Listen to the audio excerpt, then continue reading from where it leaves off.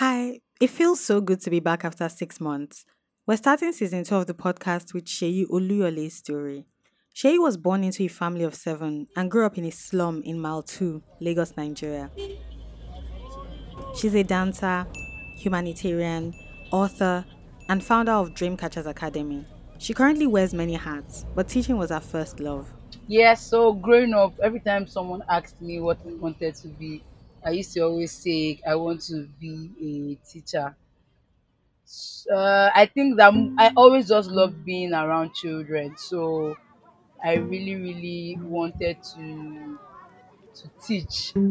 I didn't know in what capacity, but I knew that even as a young person, I always wanted to teach the younger kids around me. And of course, as I grew older, I realized that you don't have to necessarily sit down in a classroom and teach certain subjects to be a teacher. And so I started to teach young indigent children dancing because I really love dancing. As a child, she wasn't encouraged to dance, but she found a hack for it.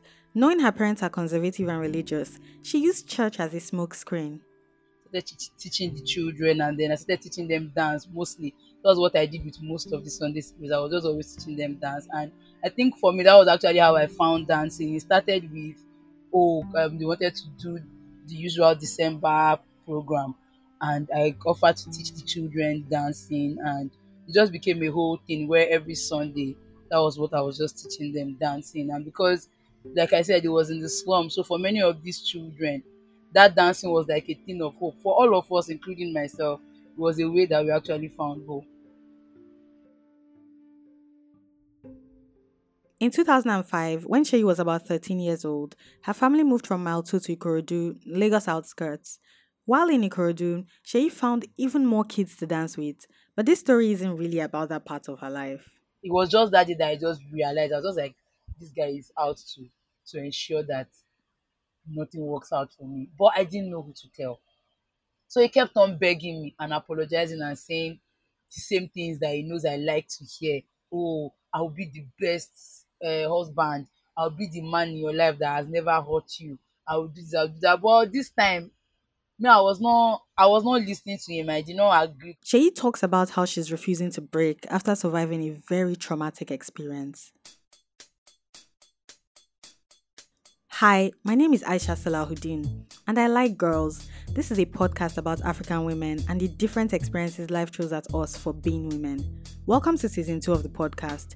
If you haven't listened to season 1, I highly recommend that you do after this episode.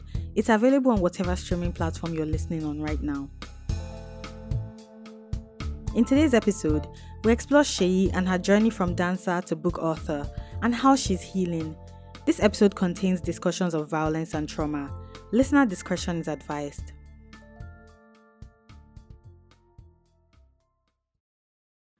To understand Sheyi's story, you have to understand how the Dreamcatchers Academy came to be. If you Google Dreamcatchers Academy like I'm doing right now, you'll find that it is a not-for-profit focused on providing quality education for indigent kids in Ikorodu through dance. Sheyi set up the academy in 2015 after moving back to Nigeria from the US, where she was studying for a master's degree. Yes. When I came back, I started with about 5 children, like full time. But I remember that the first class I had, there were like 12 of them. But after a while, some of them stopped coming. But like when I was coming back, everybody was just people. The children I used to work with already, they knew, so they're just telling everybody around that she is coming back and she is coming back. Remember that as a child, Sheyi used to teach kids to dance. She pretty much carried that dance tradition with her till uni. When she turned 24, she decided to take things up a notch by establishing an academy to cater to some of these kids.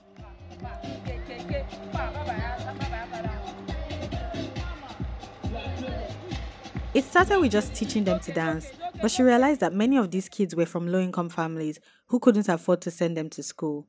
And I remember one girl in particular who couldn't read, and she was 10.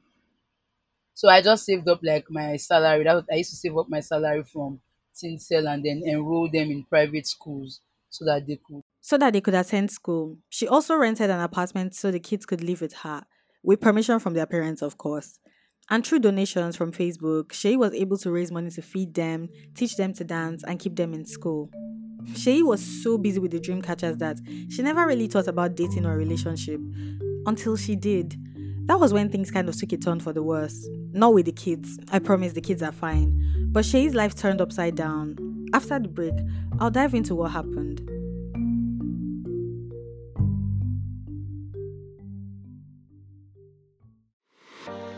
I'm a fashion designer. I love to design clothing that makes women feel beautiful and comfortable. After a year of procrastination and self doubt, I finally decided to start my fashion business. At the beginning, I was worried that I would struggle with how to display my unique styles online. But then, I discovered another designer's gorgeous Paystack storefront, and it was the solution to my worries.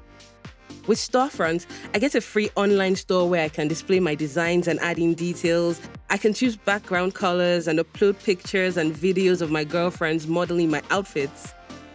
I love that I can display my designs the way I intended for them to be seen. And of course, very importantly, my customers can pay quickly. They just select their dress size, add to cart, choose a payment method, and pay. It's been a fantastic experience so far. With Storefront, you too can build a beautiful online store with a delightful shopping experience for your customers. Open a free Paystack account at paystack.com/I like girls. Shay wasn't looking for a relationship, but life has a funny way of sneaking up on you. She met her ex husband on Facebook towards the end of 2017. At her request, we'll be calling him that man. Yeah, so this person just sent me a DM. I was like, oh, I'm glad you're okay. And I want to just appreciate you. Send me an account number. So I sent him the organization's account number, and he was like, no, that I should also send my account number. That he knows that people like me who care for others who are easily overlooked, and he also wanted to like give me something. So I also sent him my account number, and then he sent me 20K. And then he had asked if I had a nickname that he makes shirts.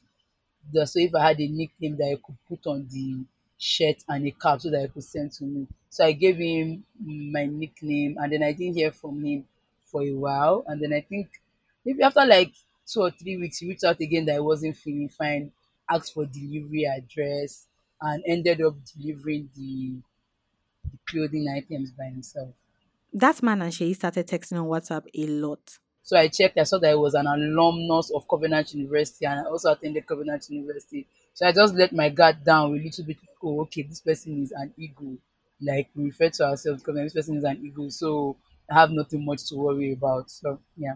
Shay became fond of him. She also didn't see any harm in trying to work out a relationship with him. He was nice and caring. He bought her things. He showed up when she needed him to. And most importantly, he was kind to the kids. And he also seemed like he was free around the children. Like the children didn't mind seeing him. Every time he came, he always brought something for them. So I think that was how I gradually let my guard down. And I think mostly because he was always complaining, and I was just like, okay, you know what? If I'm saying that I want to give this thing a try out, I might as well, just let my guard down and see how it will play out. So, A few months into dating him, she started noticing some red flags.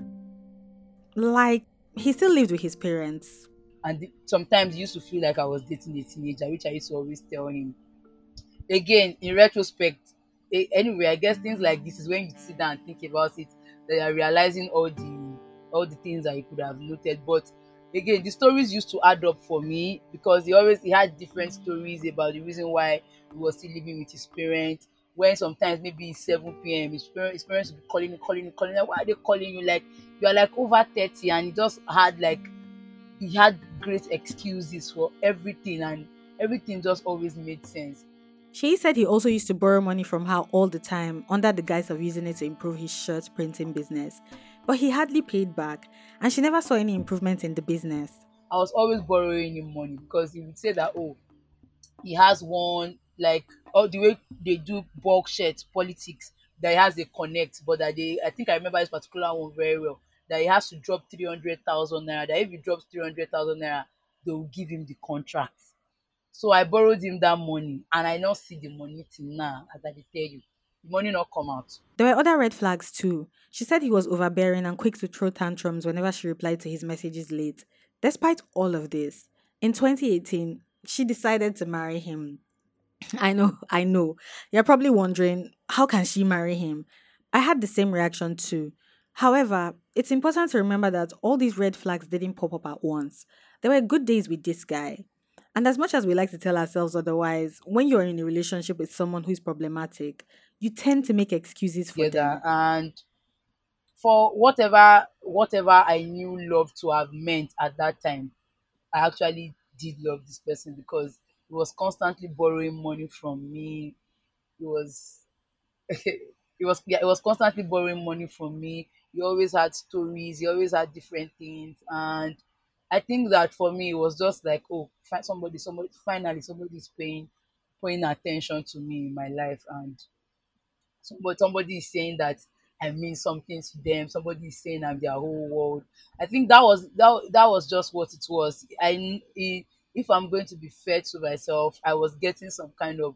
I also got some kind of satisfaction knowing that somebody was saying that they loved me, somebody was saying that I was everything to them. And so I just used to overlook all the other crazy things and be like, okay, at least I have somebody. At least I have somebody. Okay, let me explain how this marriage thing popped up. Stick with me here. So in early 2018, in between Shei's brewing relationship, she decided it was time to move the kids from Ikorodu to Magodo. She wanted them to be in the central part of Lagos so that they could attend dance events and have donations get to them faster. She also didn't like attending her mom's church in Ikorodu, and moving away guaranteed that she would be free of that obligation. Yeah, yeah. So then we just started house hunting. So I started house hunting in Ikorodu, and the crazy part was that I didn't even tell any like I didn't know how to tell my family in Ikorodu that, oh, I wanted to move. So I was already thinking of a perfect story. But basically, while I was house hunting in Ikorodu, most um landlord agents, they didn't want to give a house to a single lady. So he was always coming with me, and I used to tell them that, oh, he's my fiancé, he's my fiancé, he's my fiancé. I need to explain this part too. Again, stick with me. In many parts of Nigeria, single women are not allowed to rent apartments. It stemmed from this ridiculous notion that women who are not attached to men, like their husbands or their fathers, should not live alone. We covered this topic extensively in our first season. To listen to the episode, search I Can't Rent the Apartment I Want on whatever streaming platform you listen to your podcast on. Now, back to Shay. While searching for a suitable apartment in Magodo for her and the kids, she had to pretend to landlords and their agents that she planned on getting married to her boyfriend and that he would be paying for the apartment. It's crazy, but it's one of the strategies women employ to escape discrimination when looking to rent apartments. So for me, I was like, okay, you know what? We're lying that we want to get married. Let's just do it. And everybody that knew me before them knows that I used to always say that I don't want to get married. Like I'm not a fan of marriage. Like even if I'm seeing someone great, let's coexist. But I never wanted to get married. But at this time, I now actually said, okay, let's get married. Shay said she was frustrated and annoyed about lying to landlords and their agents about their marital status. So she made the decision to get married for real. I asked Shay if she regretted making this decision. Sometimes I can be impulsive. Like if I'm trying to get something and I really want to get what I want to get, sometimes I can be impulsive. And I think from the moment I said I wanted to get married was when I knew, which is why when my mom wanted to make noise, I kept on saying no. I didn't want anybody to know. I wanted it to be strictly family. And also why I chose my birthday. I chose my birthday and I said to myself that I'm going to choose my birthday because if this ends up being a wrong decision, I want to always know that I made this choice with my two eyes open. And I just always knew that was why when I insisted that it had to be strictly family, I didn't want to tell anybody because for me it was like this is a means to an end. But also a part of me was like it might actually not be that bad. I was like, you know what, I'm just saying I don't want this, I don't want this, and I've not entered it before. How will I know? Like I don't even get what I'm saying. Like how will I know? I've never been in a marriage. I just told myself that I'm not a married person. I'm not a married person. I don't want that.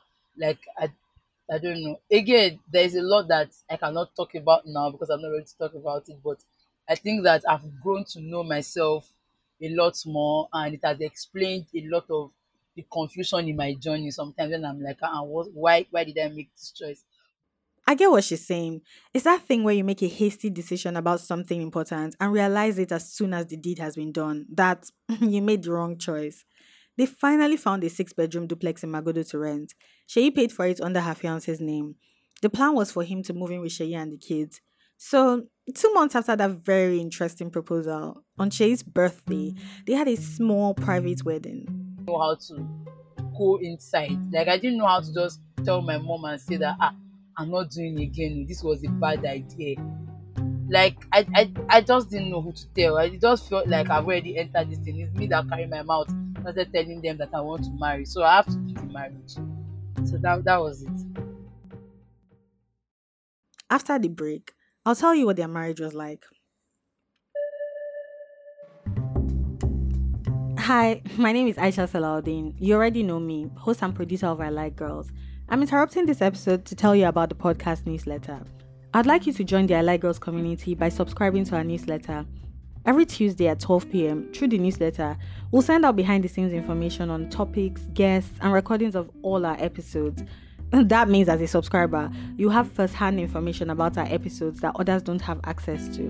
And that's not all. You'll be among the first to know when a new episode drops. You will also be notified early about any of our activities, like the availability of merch, secret podcast events, and bonus episodes. So, subscribe to our newsletter by clicking the link in the episode notes as you listen. It takes less than 30 seconds to subscribe, and I promise we won't spam you. Okay, let's get back to the show.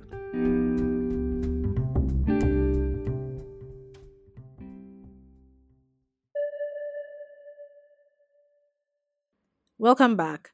She realized halfway into the marriage that the man had no job. He lied to her about the state of his business. She offered him a contract to sign for the role of a business manager with the Dreamcatchers. He wasn't having it. Instead, he wanted equity in her business and constantly badgered her about it. But then he kept on insisting that he wants to be an equal partner, he wants to be an equal partner, he wants to do this, he wants to do that.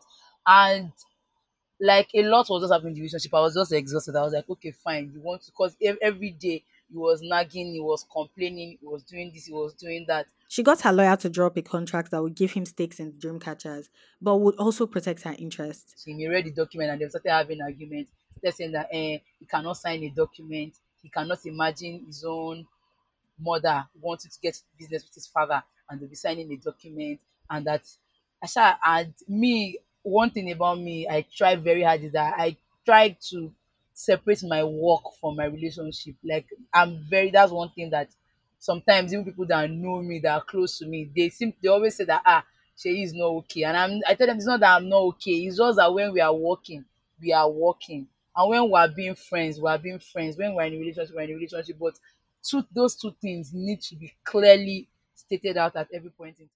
Okay, basically, he just wanted the role without any responsibility. That's kind of what I'm getting from all of this. Yes, exactly. He wanted the role without any responsibility. And of course, when you have a role, you are going to get paid at the end of the month. So he wanted to get paid at the end of the month. He wanted the role, but he didn't want to do anything. They continued to go back and forth on this document and his role at the Dreamcatchers. It was never fully reconciled. There was something else. Blessing, one of the girls that moved in with Sheyi and the rest of the kids, started acting strange. She was 19 years old. I think that number one, it was just my instinct. I didn't really know at first. It was just, I don't know. It was things were just off. And then I started paying more attention, and then I realized that like if something was wrong with her, she would go and meet him. Um, she became rude to me. Sometimes I would talk to her, she would just be acting funny. Yeah, she would be rude to me. There was this particular night that I woke up and I just felt like something was off, and he was downstairs. The time was like 2:30 a.m. and I opened the door to the room that Blessing used to sleep in, and she turned, looked at me, and turned back. And in my mind, I was like, 2:30 a.m. Why is this girl awake? And I told him, I said, I just have a funny feeling. I feel like something is off. She used to wake up in the middle of the night to check on the kids. She said sometimes she would find her husband and Blessing awake in the room Blessing slept in with the other girls. It felt odd. And I told him, I said, I just have a funny feeling. I feel like something is off. And then he just said to me that, oh, I know that you've been suspecting that there's something going on with you and Blessing, and I don't know if I should be insulted. Like, how would you say that to me? How would you think such a thing?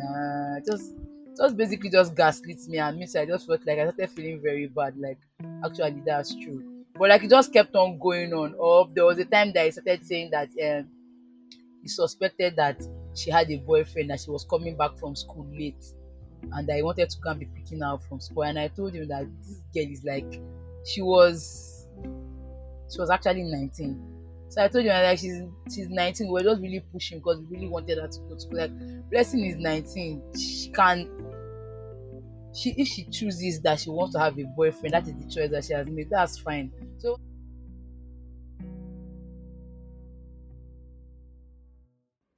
Shay's mind was fighting many thoughts. None of them were good. And I just want to be very clear on what your exact suspicion with Blessing was and what specifically you were confronting him about. Like, what was it that you were suspicious of or that you were worried about? to be sincere, I don't know. At that time I refused to believe that there was any form of affair. As a matter of fact, till up until the end, Blessing has insisted that nothing ever happened, that he only he touched her once and she ran away and nothing ever happened. She insisted on that till the end. But for me, I just I never up until now, I never allowed my mind to think that maybe he was having any sexual affairs with her. What I believed was happening was he was trying to groom her, and I didn't want for that to happen. So I just felt like he was trying to groom her, he was trying to groom her, and I didn't want that to happen. But at no point did I ever suspect that there was that he was already having sexual relations with her. I never let my mind go that far. I think, let me put it that way. Like, I just refused to believe that that would happen. Okay, so just to clarify, he had a a weird fixation on Blessing where he was always complaining about anything that she was doing. Is that's correct, right? Yes, yes, always complaining about everything that she was doing and always offering to help her out. So if she's not doing well in school, he would say, oh, he wants them to do midnight reading. If she's not doing one thing, he would say he wants to help. Like that was, so every time it seemed like he was fixated on her and he was always complaining about her. And then every time he complained about her, he would end it with, I think that I should help her to do this. By the way, he did not extend this grace to the other kids, just Blessing. It wasn't just about Blessing. He somehow managed to isolate Shay from the people in her life. He prevented her from visiting her friends, and whenever she had to be out of the house, he hovered around her. We talked about so many crazy stories, like the time he borrowed 2 million naira, about $3,600 from her, and gambled it away. He also gaslighted her so much that she started to doubt herself and her own reality. This led her to journal every single important detail down. And I swear to God, I remember that day very well. I just lost it. Like I I I I I was holding a glass and I just threw the glass away because I was like, what the heck? Like, who does this? And for days, I remember that was when I started keeping a journal. I just said to myself, I said, you know what, this guy does not wish me well, and I'm never going to be able to achieve my goals or my dreams with this person, and he's going to constantly keep bringing me down. It was just that day that I just realized, I was just like, this guy is out to ensure that nothing works out for me. But I didn't know who to tell. At this point, her relationship with the kids under her care was suffering. She was dealing with too much, and she couldn't extend the care they required to them. She started to consider ending the marriage. It had become too much for her to bear, but she didn't know where to start from, and she was worried about how it would affect the kids. In the middle of all of this, the Dreamcatchers took off. The kids were getting a lot of media coverage. Her name was on CNN, BBC, and even Al Jazeera. Really? From the outside, everything looked grand, but she was actually struggling. She decided it was time to leave the marriage. She was still unsure of how to go about it, especially as her husband had become physically abusive. On a random day, she had another huge fight with that man. She got tired of him begging her and promising to change, so she began texting her lawyer about the requirements needed to end the marriage. He was he sat down beside me and was trying to talk to me, and my phone was beeping, so of course I didn't want to respond so that he wouldn't see what I was doing. So I was shocked. I just sat down there. Then he now tried, when he saw that my phone was beeping and I didn't want to look at it, obviously he also then suspected, and then he tried to quickly snatch the phone, but then I snatched the phone before he could, and then we sha had a struggle, and of course he overpowered me and held the phone. When he took her phone from her, he read her messages and saw that she had been asking about a marriage annulment.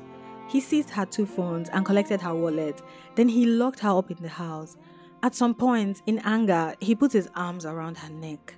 And he pinned me against the wall with his elbow. I think that was the first threat that I felt, and then I turned the living room. I turned the living room to a studio. So while we were dragging, he raked me to the floor first time, Raking someone to the floor pretty much means forcing them to stumble and fall. and then I think the second time when he tried to rake me, I could see from the mirror, so I kind of saw his move, but I was still on the ground, and then he just told me in Yoruba that I should be careful, otherwise he was going to kill me. So I just kind of reduced my struggle because I could really see the seriousness in his eyes when he said that.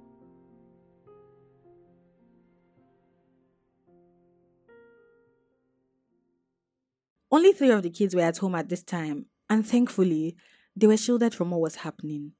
Time he put a pillow over my face 3 times.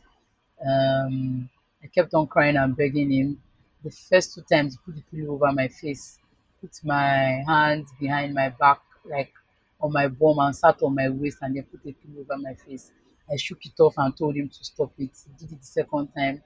Then the third time, he actually pressed the pillow on my face, and I just kept on begging and saying, I won't go into any more details because of its potentially triggering effects on many of our listeners. But that was not the first time he tried to kill her. Shay mentioned another occasion where they had argued about blessing. He walked around the house with Sniper, an insecticide, trying to convince her to drink it. She said he kept telling her that she would be better off drinking it.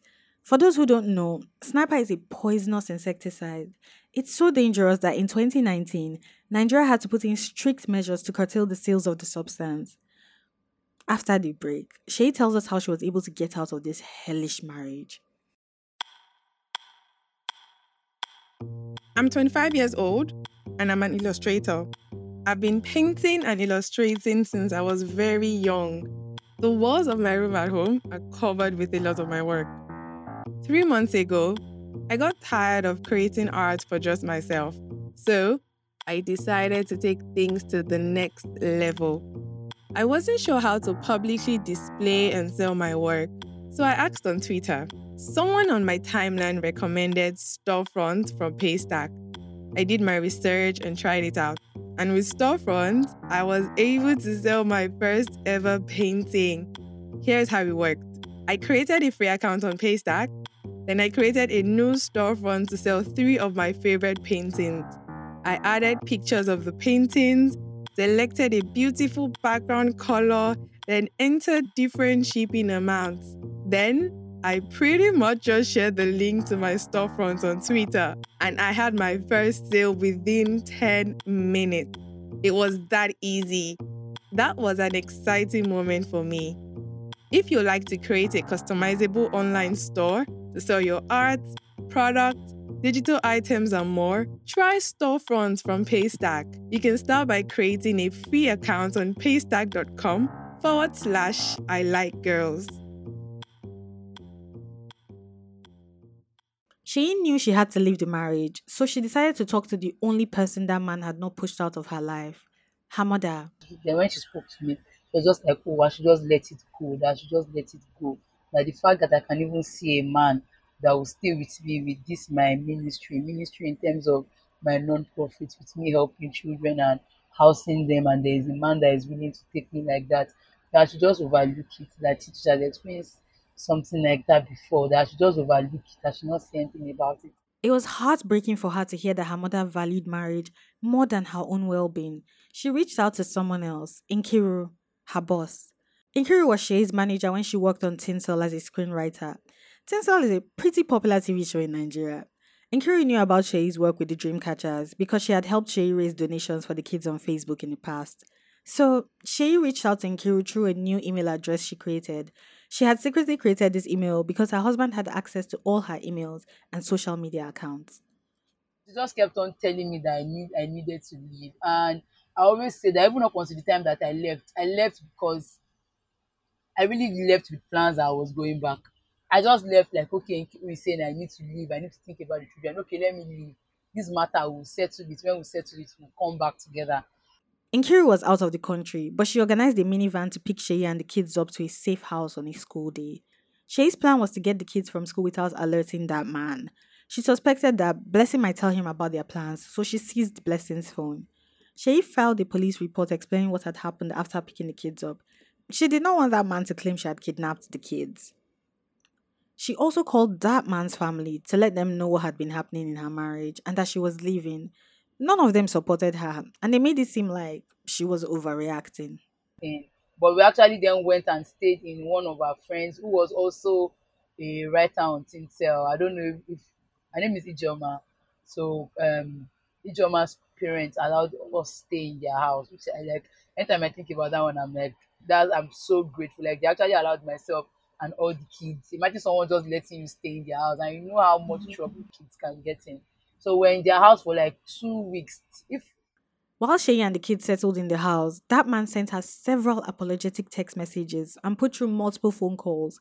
He also lied to Shay's family about how their marriage played out. when I explained everything to his mom was like, "Oh, so is that why you now packed your load and left the house?" And I told her that, "Ma, I don't think you heard me. I said he tried to kill me." She just laughed and said, "He can't kill you tomorrow. Please pack your bag and go back home. What's wrong with you? Why are you behaving like a child? And you know that I'm not in Nigeria." So it was just like, oh my God, like, are you guys not hearing what this person did? And I think eventually I just have to start facing reality. And so what he even did was that Their marriage did eventually end at the end of 2019, but it was not without petty moves on that man's part. He locked her out of the Dreamcatcher's website and deleted all her email accounts. He also changed the locks to the Magodo duplex so that she would not be able to get back in. It took months, but she slowly started to build her life back. She eventually settled back in Ikorodu with the kids, except for Blessing. Her mom offered to house and take care of Blessing and get therapy for her. She wrote a book about the entire experience. there were some parts that they were difficult. There were some parts that I had to skip through, but also it would have been a very bulky book if I wanted to give every single detail. But that's basically the journey of me writing the book. I just said to myself that, you know what, I want to tell a story, and this is the story that I want to tell. This is the first book I want to write, and this is the story that I want to tell. And as much as so many women will be inspired by this, that's not really the entire goal. It's just I just want to just tell the story. Like I have a story. I want to tell a story. And this is the story that I've chosen to tell. She released her book, Inside Life I Bend, I Don't Break, in October 2021 on her 30th birthday. In a way, writing and releasing the book was therapeutic for her. She said it made her reflect on her past experiences and served as a medium for her to let go of all the pent up emotions she had. I asked her what life has been like since the marriage ended nearly 3 years ago. Um yes, the journey to healing has been very difficult. But one thing I hold on. I remember when it first happened, people used to be like time heals, and I used to be like I didn't really think I would ever feel better. And so yeah, I think that's the part where time heals comes in. Definitely there are triggers, but every day handling triggers has gotten easier. I remember earlier within the first 1 year, I can have a trigger and I'll not be able to move or function for the rest of the day. I still have triggers like that too, but it's not as often. There are some now that I can just move on. I do a lot of self affirmations now, and so what this has done for me is that it has spurred a journey of self love for myself, because I just realized that I put myself in certain situations because if I loved myself well enough, I would have said to myself that, you know what, no. And I think that's just what it is. I'm really, really, really trying hard to forgive myself. I'm really trying hard. Sometimes I just remember something and I'm just like, actually, you deserve a whole knock for this one. You deserve a knock. But I'm trying really hard to forgive myself. and like I said, it's a journey. It's a journey, but it has just really opened my eyes to a whole lot of things, and it has made me Yeah. wiser. Now, Shay's healing is very much a slow process. She's taking it one day at a time. She's in therapy, well, on and off therapy, because sometimes she needs a break from talking about it. The kids are also in therapy, but theirs isn't on and off. Things are gradually becoming stable for them. Shay recently built a free formal and arts education school for indigent girls in Nigeria with a lot of help from sponsors and donations. She's still dancing, teaching kids, and writing screenplays. The title of her book is fitting. She bends, but she doesn't break.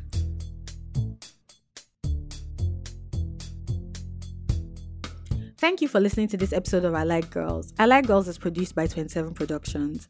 If you or someone you know is experiencing violence in your relationship, please contact the Sexual Violence Response Team in your country. And remember that you are not alone and it is definitely not your fault. If you'd like to get in touch with us, visit 27productions.co. We're also on Twitter and Instagram at I Like Girls Pod. This episode is produced and written by me and Fatima Binta Gimse. Audio engineering is by Mo Isu. Our editor is Samia Talamutu. Dorcas Owofasa is our associate producer, and our theme music is by Bangs with a double G.